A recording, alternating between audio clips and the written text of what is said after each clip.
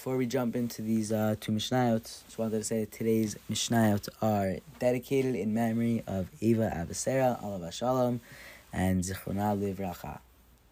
Hello everyone, welcome back to today's Mishnah. Today's Mishnah Vav and Mishnah Zayin Masach Sheviit. Here we go. Let's jump right into it. Let's do this. So Havered Ba'Kofer Ba'Kataf Ba'Lotam. So the rose, the hen of the balsam, the lotus tree.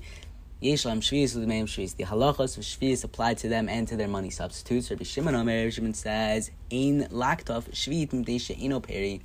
Rabbi Shimon says that Sheviit does not apply to the balsam because it doesn't count as a fruit. It's not a fruit, so it doesn't apply. Yeah, very fair. I'm not a fruit. Halachos of Shvius do not apply to me.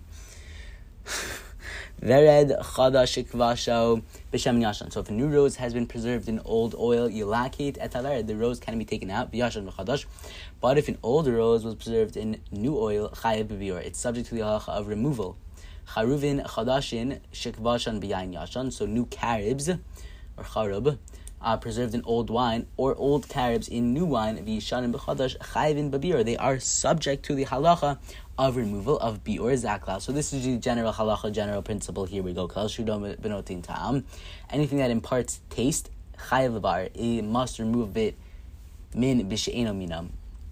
You must remove of it if it is one kind mixed with a different kind, but min b'minam kol. But if it's mixed with the identical kind, then the whole is subject to removal, even if only the smallest quantity exists. Sheviit oseret kol shu b'minam.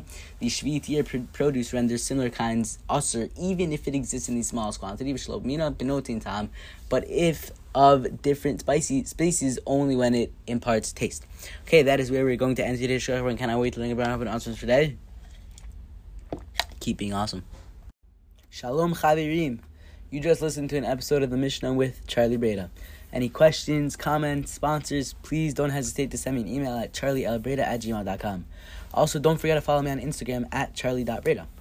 Make sure to share with friends and family, and don't forget to subscribe to this podcast so you never, ever, ever in a million years miss a Mishnah.